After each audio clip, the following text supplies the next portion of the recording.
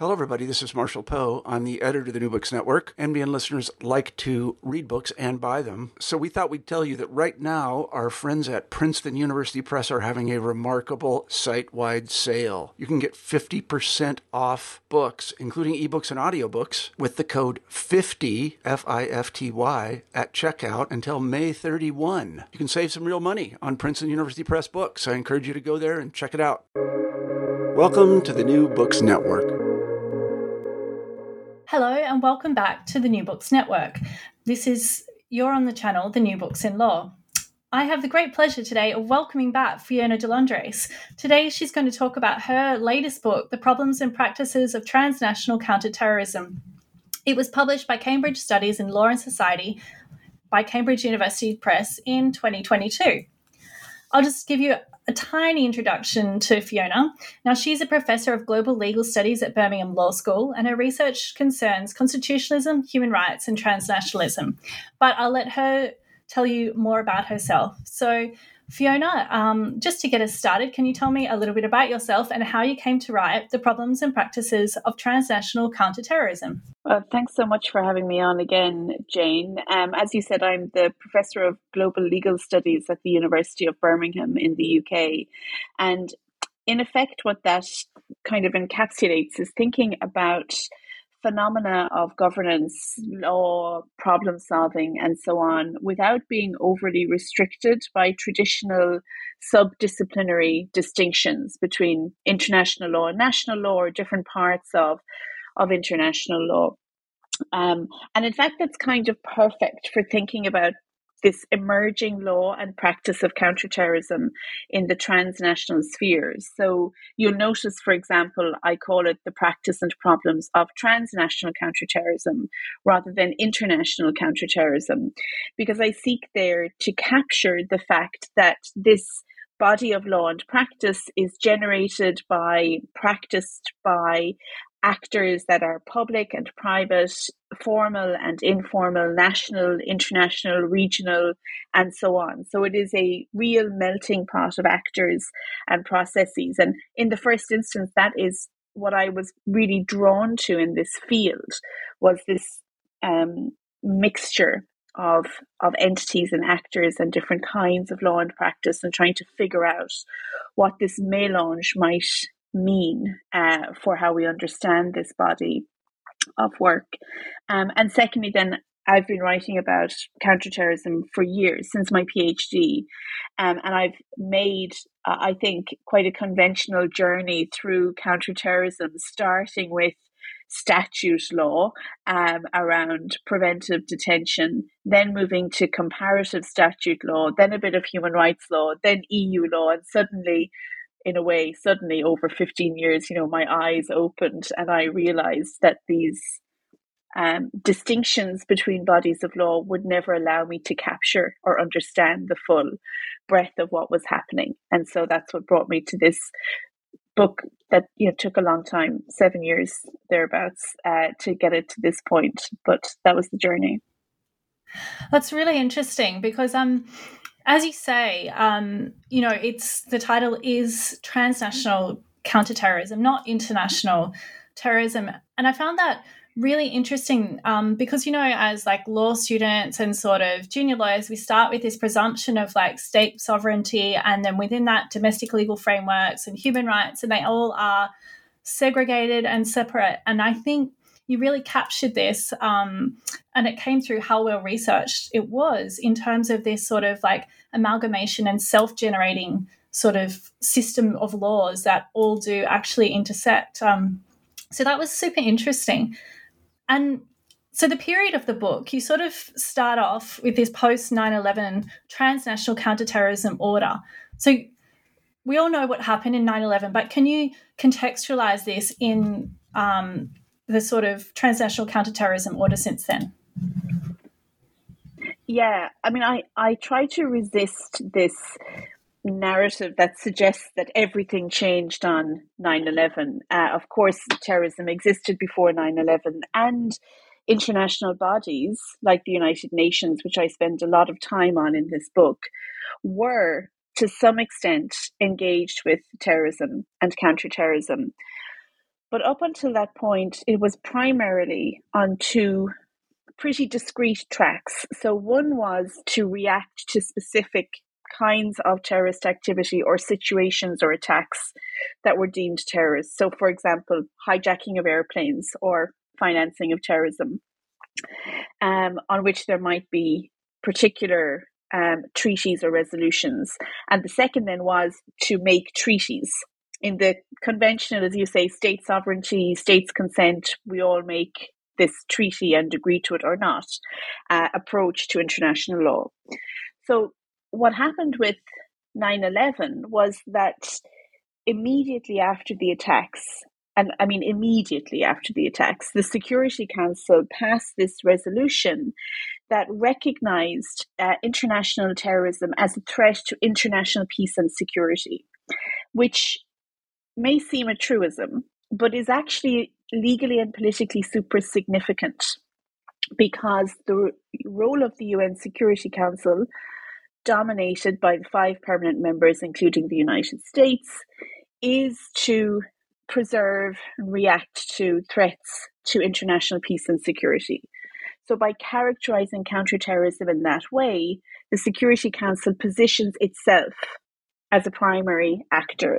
And from there, we get a series of Security Council resolutions passed under, and this is what's significant about them, is that they're both passed under Chapter 7 of the Charter, and that means they're binding on all states rather than declaratory or encouraging.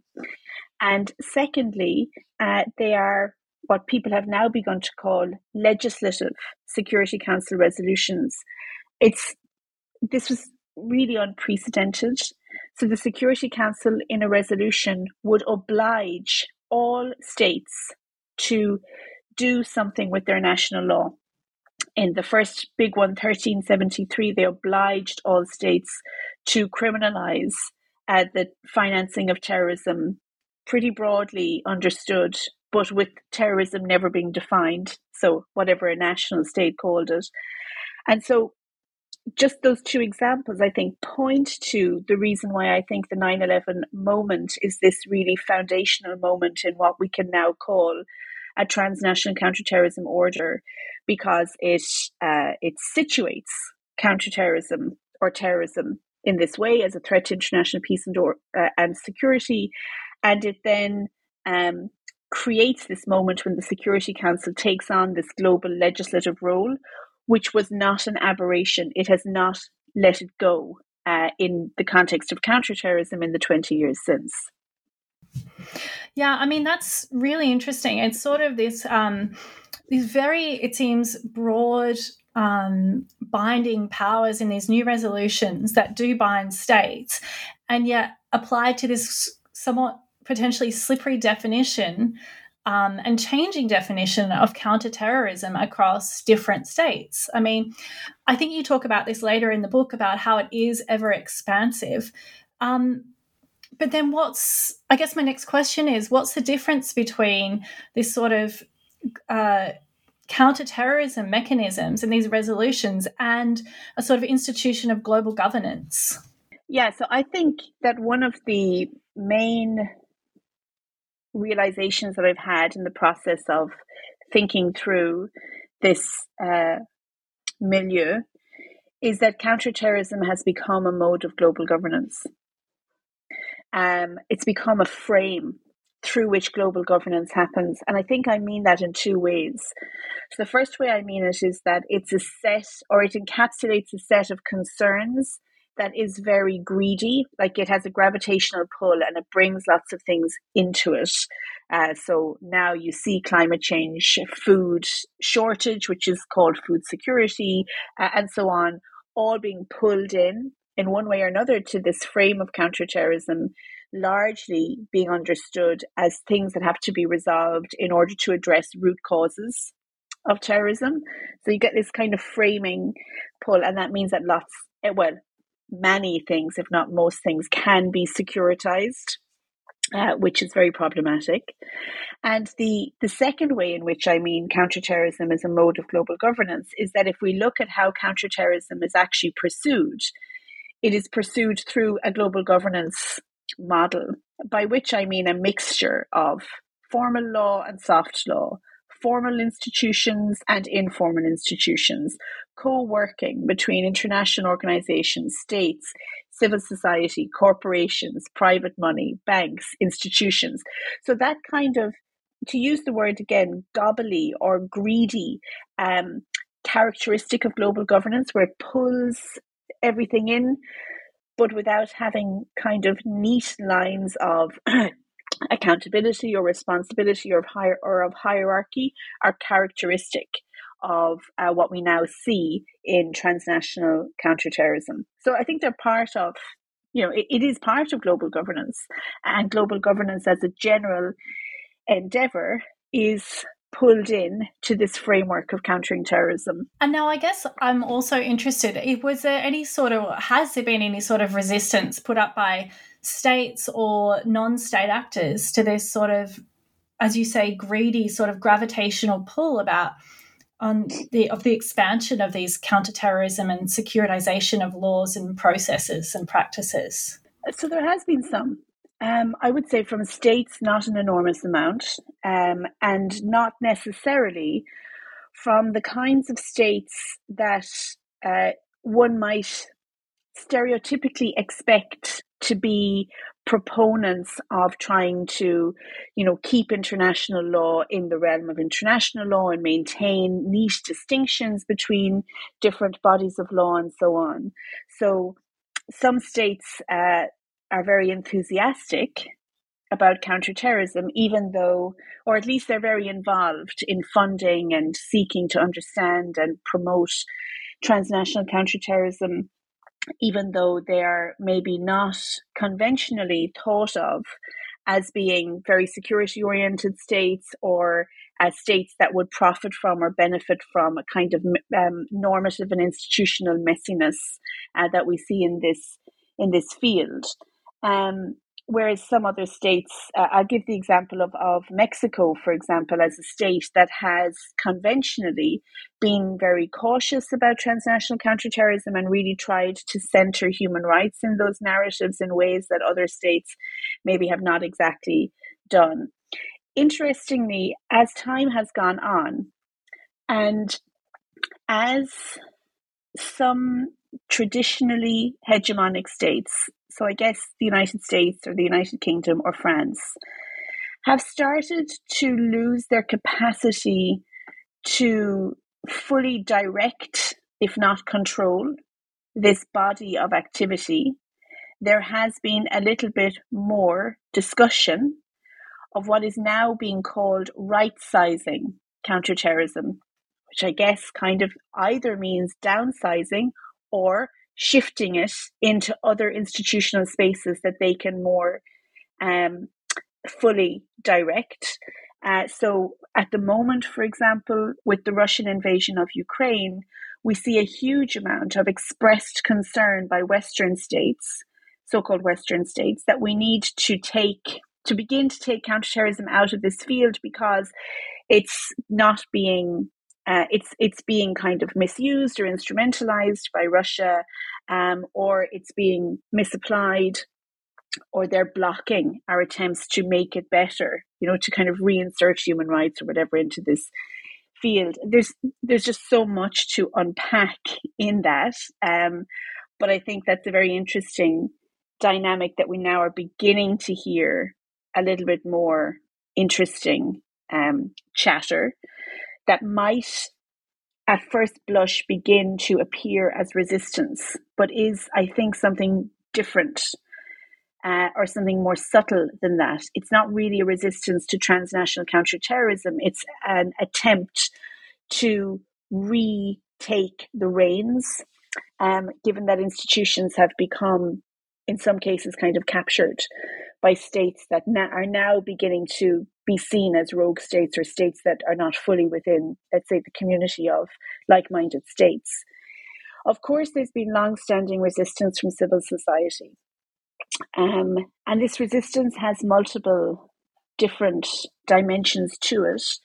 But I guess in one way, a really significant dimension, and one that I spend a considerable amount of time looking at in the book, is to try to reinforce the ways in which national governments are misusing the impulses, instructions, toolkits, and discourses from international and transnational law and politics to repress resistance at home.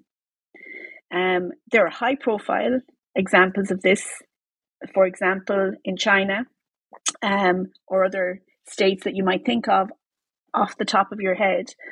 But actually, there are also multiple disruptions of, let's say, humanitarian action through the counter-financing measures that happen in emergencies all over the world, and which were predicted. Civil society would have said at the time, this is going to prevent us from being able to do humanitarian work. And those, because civil society are not folded into the process, their voices weren't really properly taken into account. And then states act like it's a surprise when this body of law is misused or has perverse consequences, whereas in fact it was entirely predictable. Yeah, and so I want to just come back and step back for a moment, because this seems like a huge, as you call it in the book, a problem. But then in a practical sense, I want to understand how this works. So, for example, you mentioned earlier Resolution 1373. Can you tell me a little bit more about this and how these sort of mechanisms actually work in practice?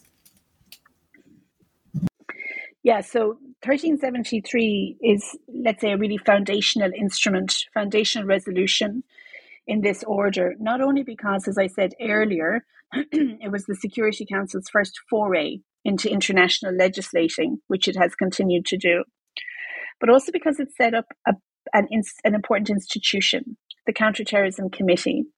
And then a little bit later, a supporting executive institution or special institution was mandated to support the Counterterrorism Committee, and that's the Counterterrorism Executive Directorate, or the CTED. Transnational counterterrorism is just an alphabet soup of acronyms, but CTED is a good one to remember. And so in this practical sense, the Security Council passes 1373, which requires, let's say, as a top line, there's other stuff in it, but as a top line, requires states to criminalize certain kinds of financial support and to take steps to prevent it, and also to cooperate in terms of countering terrorist financing. So you have the obligation. Then you get a set of kind of recommendations by an informal body called the Financial Action Task Force. That's not part of the UN, but it has existed for quite a long time in anti-money laundering. So the Financial Action Task Force sets up or develops these recommendations. And the recommendations are to support states in implementing 1373. And then C, the states have to report to the Counterterrorism Committee on how they're implementing 1373. So there's a reporting mechanism. And after a few years, as I said, the CTED is established to support, is the word that's always used, or build capacity in states to implement this resolution, which involves, among other things, doing country visits, talking to states about what they've done with their national law and processes, making recommendations in reports that are not public.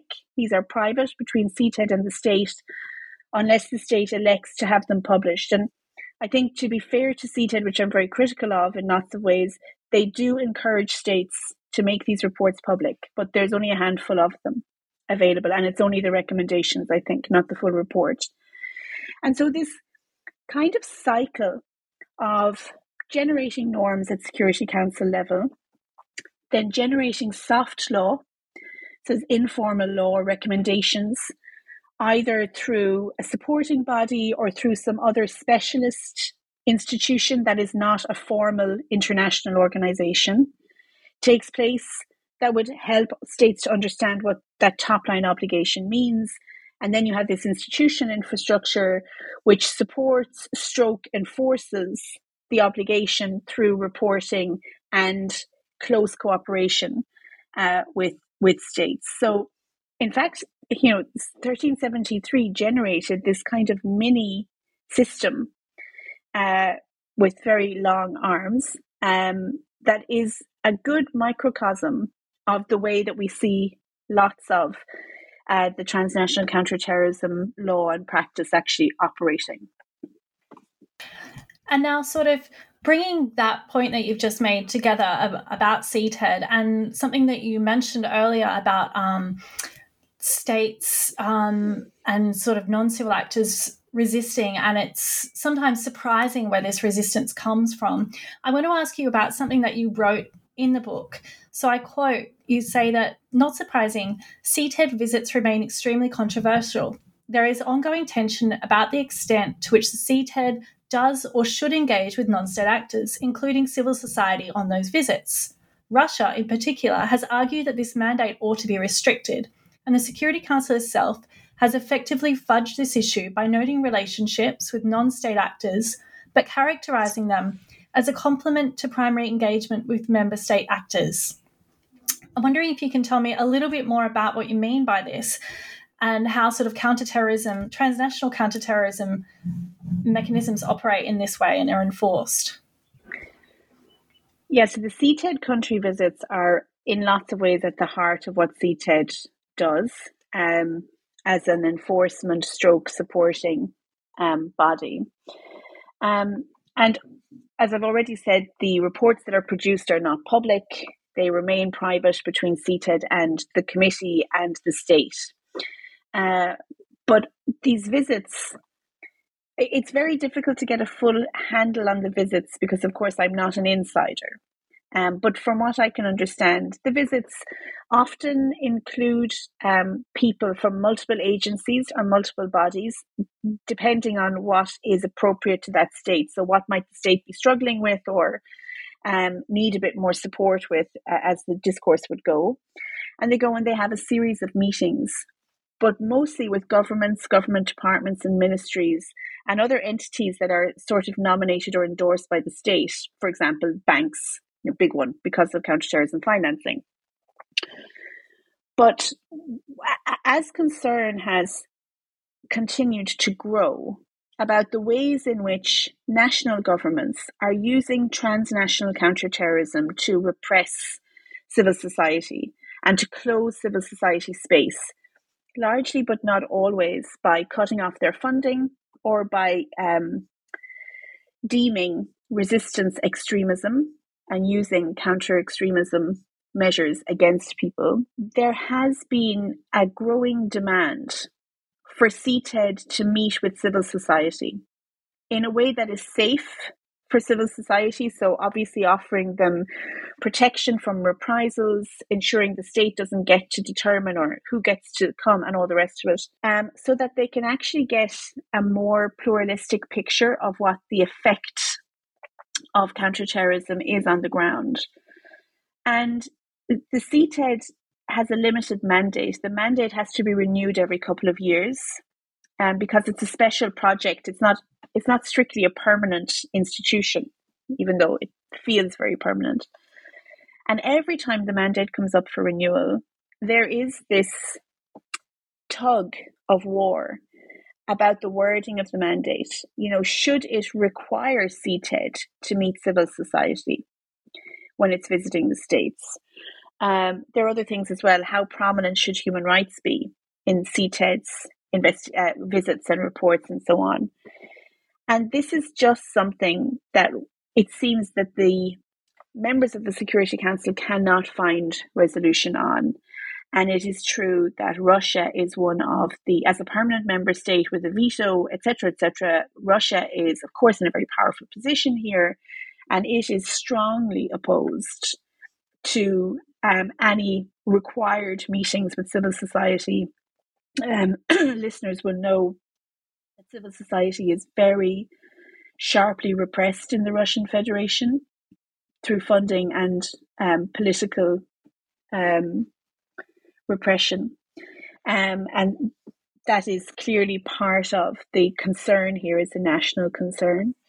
And Russia is also of the view, frankly, and it says this very frankly, that there is now too much human rights in counterterrorism work, which, given the fact that there's very little human rights, will tell you something. And they believe that CTED should be seen as an operational body, and this is about counterterrorism and not about meeting civil society or about ensuring compliance with human rights in any kind of meaningful way. And so effectively, because of that resistance, the language of the mandate, encourages such meetings and so on, but it doesn't really require them, and it leaves the door open for states to try to disrupt a meeting with civil society. I understand CTED does try, actually, to meet with civil society and to get non-state perspectives, but as you can imagine, in the states where they really need those perspectives, it's the most difficult to get them, for all the reasons that we've already mentioned. Yeah, I mean, that makes perfect sense. So perhaps this is a good time to talk more about human rights protection and what happens to it amongst all of this.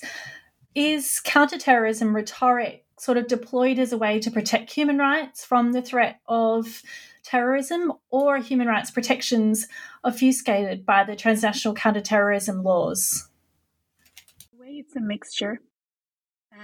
The first thing to say is that the early resolutions, like 1373, didn't really mention human rights at all. Over time, we have had human rights language inserted in resolutions and in soft law, but it's often very generic.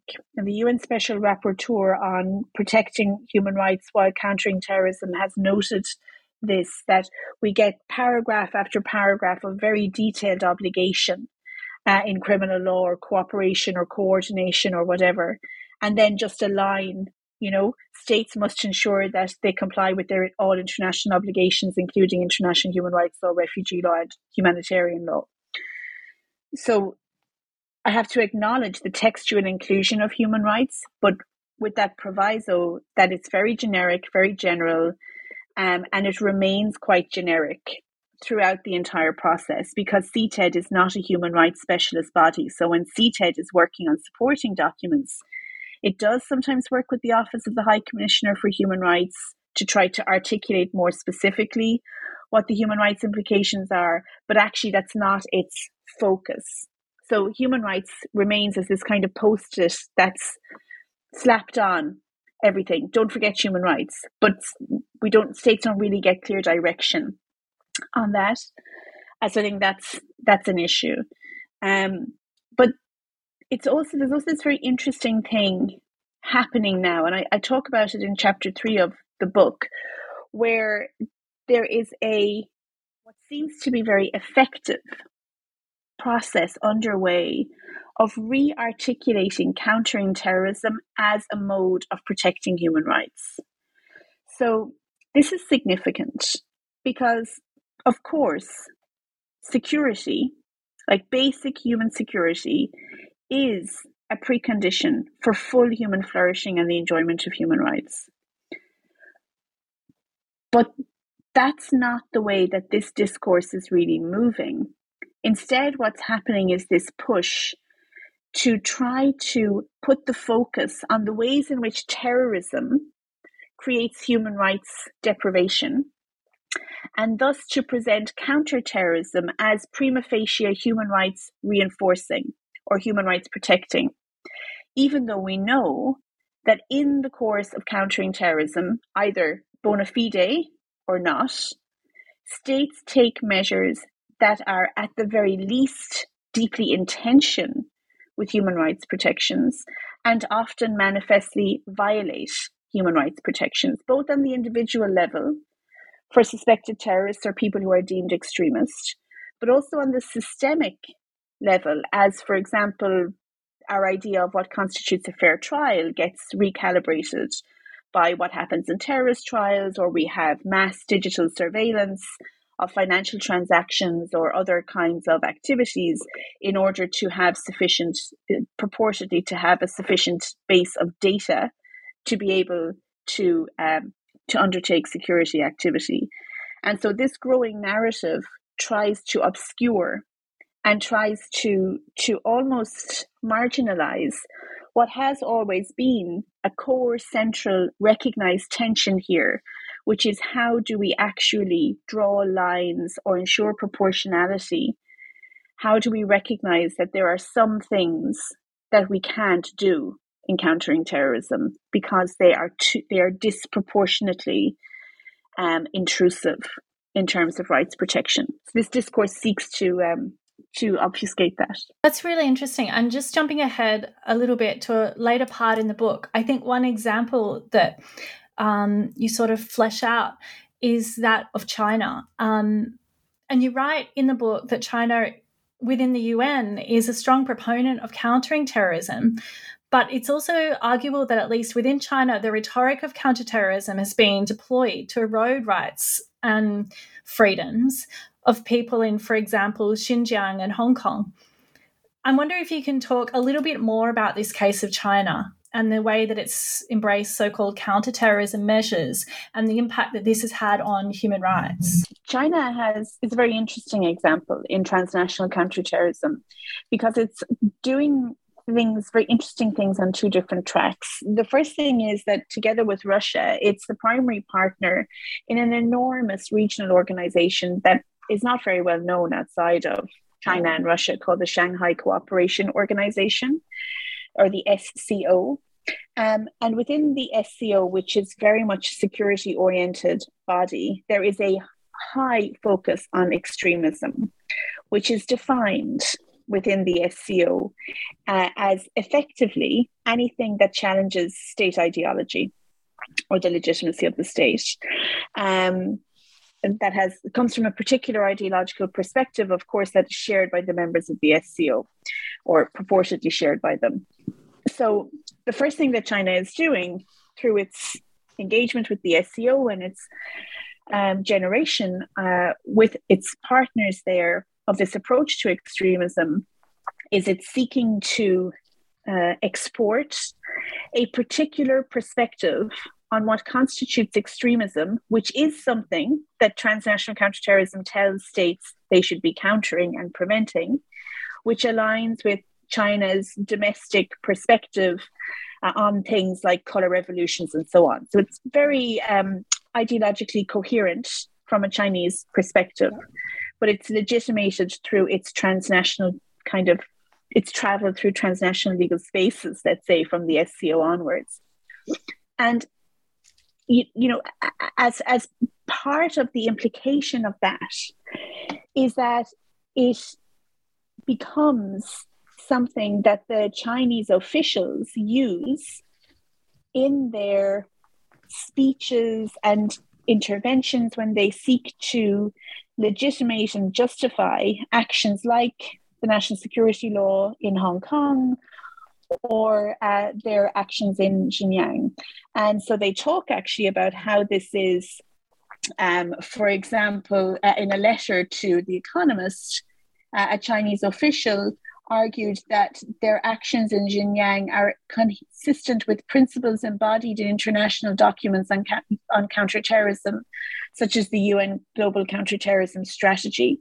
And that is because they're hitching it to this notion of extremism.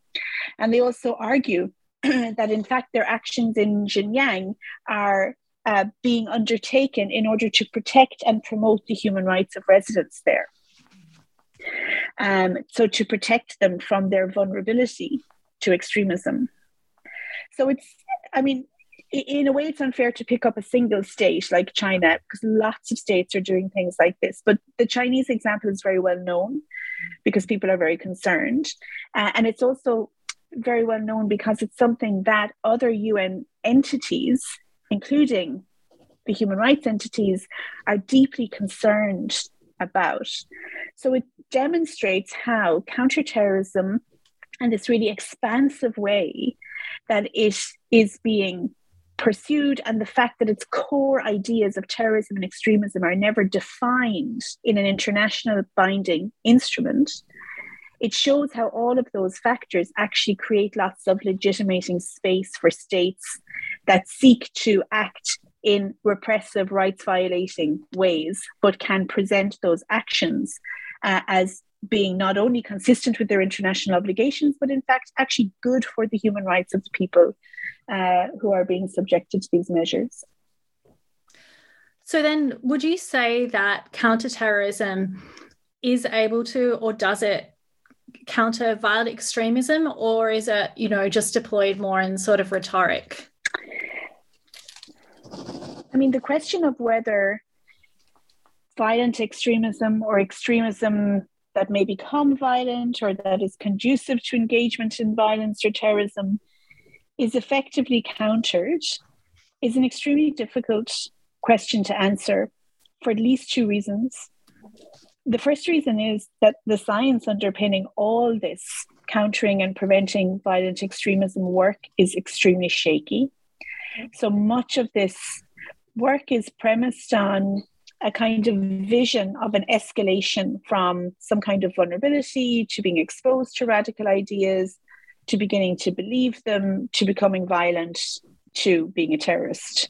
And so there's this kind of sense that there's an escalator from one to the other, and as long as you can intervene on that escalator, you can prevent the person from engaging in terrorist activity. And the truth is that the evidence base for that is at the very least contested, and in many ways highly questionable.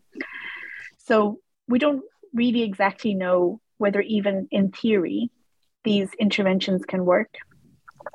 But it's also a difficult question to answer because we don't have any clear sense of what it would actually mean for them to work. What is effectiveness in this field?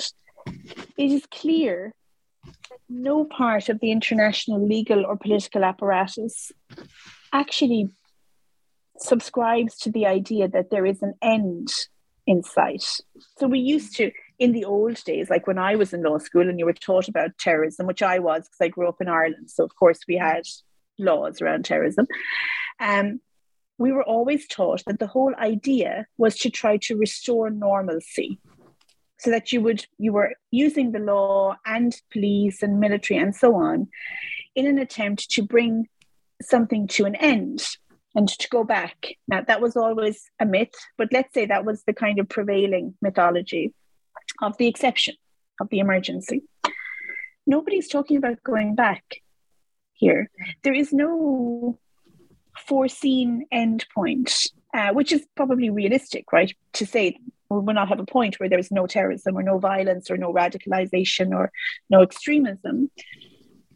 But what it means is we don't actually really know how we would identify whether this is making the world safer, what the kind of really long-term impacts of this are. So what are we doing to trust between the demos and the state? What are we doing to trust between people? What are we doing to how budgets are expended and what we're actually spending money on to create societies of enhanced equality and material well-being, which might mean that there is less conducive to engaging in or being attracted by outsider ideas. For example, we're not measuring this, and states do not think in the long term. No politicians, no politics really thinks in the long term, but states don't think in the long term. So I don't mean to give a kind of fudgy answer to your question. The answer in a way is we don't know, and actually fundamentally, epistemologically, we don't really know how we would know if any of this works. Yeah, I mean, that does make sense. And it really, I think, demonstrates the sort of creeping and expansive nature of the transnational counterterrorism movement, especially, as you say, with it there being sort of no endpoint, not just in terms of sort of transnational organizations and like legal instruments, but also in terms of domestic laws. And you've talked about soft laws and sort of informal mechanisms. So perhaps we can talk more about that now. So, for example, you have mentioned these sort of informal mechanisms, and in another part of the book, you talk about how counterterrorism laws are actually incorporated even into the internet and these sort of through these mechanisms through non-state actors. So perhaps, can you tell me a bit more about this and how these sort of are part of the counterterrorism network? Yeah, so the internet is a matter of deep concern to states, many of whom are concerned about it for a variety of reasons. And certainly one of those is around terrorism and vulnerability to being recruited online, as well as organizational capacity online. So you have this situation where international organizations and states are really concerned with this thing called the internet, but the internet, they don't own the internet. You know, they are, generally speaking, they don't own the internet, and they generally don't control the internet. And the internet, as everybody knows, is a jurisdictionally complicated place. Let's put it in as simple a term as we can, like that. So there's an appreciation that in order to do anything internet, in terms of regulation on the internet, probably, we need some kind of interaction with the big providers. So states and international organizations have an incentive to cooperate with large providers because, in essence, they are the primary entity that we engage with when we go online. At the same time, the internet providers and the big companies also have an incentive. And that incentive is to try to prove that they can self-regulate, right? Yeah. So they want to establish their regulatory capacity in order to try to keep states and international organizations a little bit more distant. Now, in some places, like in the European Union, actually, the EU has a huge amount of internet law and is pretty highly regulatory, even though it does work in cooperation with ISPs, or with internet service providers. But the technology companies have not managed to say, we'll take care of this. So there is a kind of a mixture. Yeah. But in some other places, it's primarily actually the self-generated community codes and standards of providers. And what's interesting is that you increasingly see those providers incorporating counter-terrorist and counter-extremism concerns into their community standards and codes and terms of reference.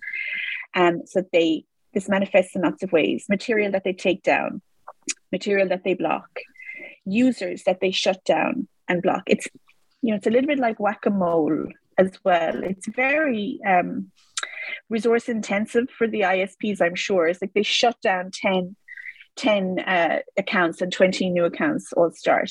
But so you see this sort of incorporation of these logics and requirements in community standards. Sometimes they go beyond what, even in a regulated space like the European Union, sometimes they go beyond what the law might actually strictly require for the purposes purportedly of efficiency. So to try and just get things done more quickly.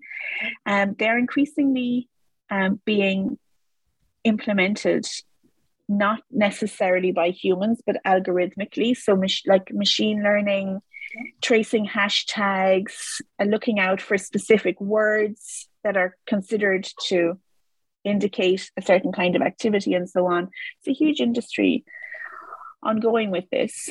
But,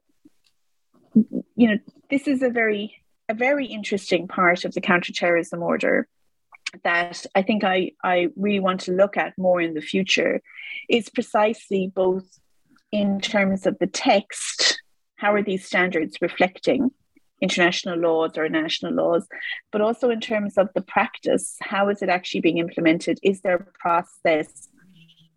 Facebook, you can have something that looks not entirely dissimilar to like a civil legal proceeding in a Facebook body to try and get your account reinstated.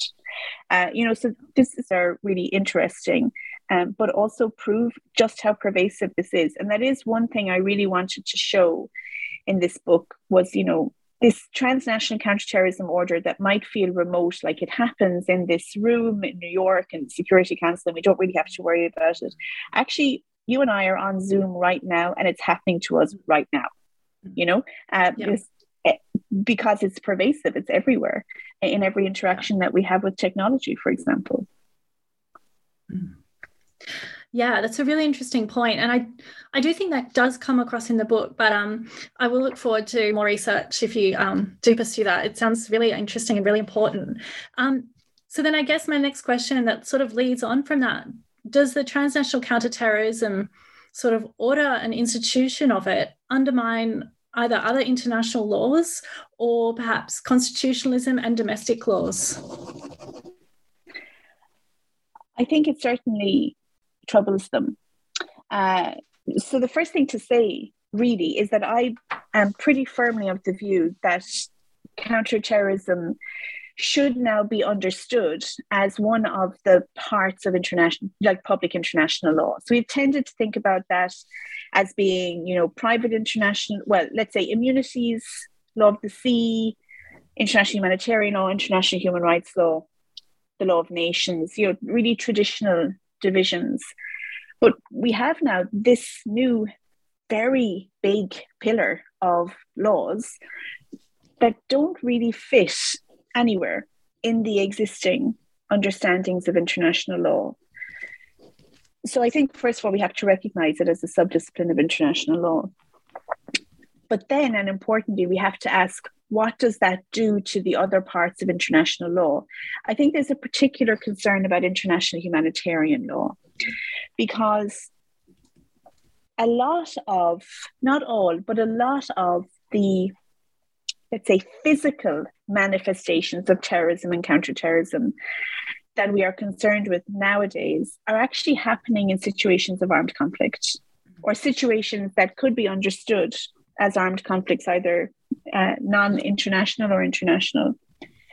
And in many of those situations, international humanitarian law has something pretty significant to say about what should happen. Like if someone is arrested, what should their status be? What kind of trials are they entitled to? What kind of treatment are they entitled to? What kind of repatriation, etc., are they entitled to? But when a state or a UN peacekeeping force or CTED or somebody else determines that what we're looking at here is counterterrorism, then some of those international humanitarian laws can be displaced by counterterrorism laws, which are generally less protective of the status of the individual and less burdensome for the state. And so you have what the Special Rapporteur has described or expressed concern about here, this kind of norm dilution within international law, which I think is really significant. And that is part of the concern about the rule of law and constitutionalism. Because really, if we open our eyes, what we see here is that powerful states over the last 20 years have developed a whole new body and set of institutions in international law and international practice in order to allow them to do the things they wanted to do with less legal restriction than they would have had if they had used the existing bodies of law. And that's manifestly a rule of law concern. Within counterterrorism, of course, there are also rule of law concerns, everything from how we collect so-called battlefield evidence and what we can do with it, to all of these thousands of people abandoned by their states in Al-Haq and other really dangerous camps and situations, to people being tried and subject to the death penalty in national jurisdictions because their states won't repatriate them. So you have micro rule of law concerns as well, but actually a really big one is this whole idea that you don't like the law, you just change it. That's effectively what you're looking at here. I mean, that is something that should intuitively be of enormous concern to everybody. Yeah, I mean, I'm based in Hong Kong at the moment, and I would say, I've seen that certainly firsthand. So I guess my question is, are there any sort of accountability mechanisms, especially when you're talking about, the rule of law being sort of chipped away at and this sort of thing? So, I mean, there are some mechanisms of oversight, but they are mostly for states. In other words, mostly they are entities that seek to assess and try to change how states are implementing international or transnational counterterrorism law, so that the accountable entity is the state. Now, obviously, the purchase that those entities will get, and I mean they're everything from national courts to international human rights courts to the special rapporteur, the purchase that they will get within the domestic system is very much dependent on the openness and mindset of the domestic actors, their willingness to be accountable, to change things and so on. But if we're at a state level, to some extent, you can use your ordinary mechanisms of accountability. What concerns me more is that there's no real accountability for what the international level is doing. So like the Security Council is not really accountable to anyone. You might say it's accountable to its members, but its members are dominated by the Permanent Five. So the elected 10 members, are often very active in this field and do try to resist or push back. But ultimately, the P5 call the shots here. So they're as accountable as they want to be, let's say, which isn't a very robust form of accountability. These informal institutions are not accountable to anyone. They have to report to their membership, but they're not accountable in the sense of the people who actually are personally impacted by their decisions have no route to make them accountable. And so that's the core accountability concern that I have here, is that if we just follow the basic proposition that accountability should follow power, which is an uncontroversial proposition, and if we understand the sources of power as being transnational, then we see that there are massive accountability gaps. Those accountability gaps are not unique to counterterrorism. In fact, in the chapter in the book where I talk about accountability, I'm relying largely on existing literature on accountability in global governance. So we've been concerned about accountability for a long time. We just see those concerns manifesting here. There are some things that have been done or established to try to give people ways of challenging decisions around sanctions in individuals who are sanctioned. So there is an ombudsperson to whom you can go if you seek to be delisted or taken off the sanctions list, and there's a long process and it's very difficult, but it is better than it was. However, better is not good. Yeah. So the fact that what we have now is better than nothing does not mean it's sufficient. And I think one of the things that I have become very kind of clear on in writing this book, and having started as someone who's very process oriented and thought as long as you have a good procedure, you can probably sort most things out, is that actually there's a real danger that something like the ombudsperson is legitimating a system that in fact cannot be saved from its own illegitimacy because of the lack of accountability. And I mean, that's, I think, a really interesting key takeaway, one of the key takeaways from the book. I mean, it's extremely alarming what you're talking about, all of these sort of rights being abrogated with very limited accountability mechanisms. It's extremely concerning. So, Fiona, I've taken up a lot of your time, but just before you go, our traditional last question, what are you working on now? Well, I'm very happy to be finished this book, which has been going on, as I said, for a long time. And having taken a short rest, just a couple of months from new projects, I am now in the exploratory phase of a project where I want to think about non-progressive uses of rights and rights talk. So I've been on speaking to you twice now about security-related books, but I also have another line of work which is on reproductive rights, and a further line of work which is on domestic reception of international human rights law. And one of the things I'm interested in that I see actually across all of these three bodies of work is that many people who resist rights protection or the evolution of rights do so using what they would call rights-based arguments. So, you know, people saying that counterterrorism is a mode of rights protection, or people saying that anything from, you know, that gay marriage, resisting gay marriage is for the purpose of protecting children's rights, or that resisting abortion is for the purpose of protecting women from manipulation, so to protect their health and so on. Progressive deployment of rights talk. And I'm particularly interested in trying to figure out where it comes from and how it transnationalizes and how people engage with each other. So there is work on this in women's studies and political science and so on, but I want to see if I can figure out a way to bring these strands together. So actually, the day after tomorrow, I'm off to Harvard for a month to go to the archives in the Radcliffe Institute of the pro-life, some of the pro-life movement archives in the United States, to see if I can try and begin to understand what the roots of these discourses strategically might be. So I don't know where it's going to take me, if anywhere, but right now, that's what I'm thinking about.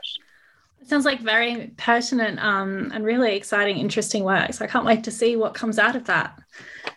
Me neither. Cool. Hopefully we can have you back again. I would love that. So just to sort of wrap it all up, I'm Jane Richards, and I've been speaking with Professor Fiona de Londres about her latest book, The Problems and Practices of Transnational Counterterrorism, which was published by Cambridge Studies in Law and Society, Cambridge University Press in 2022. This is the New Books Network, and you're listening to New Books in Law. Fiona, thank you for your time.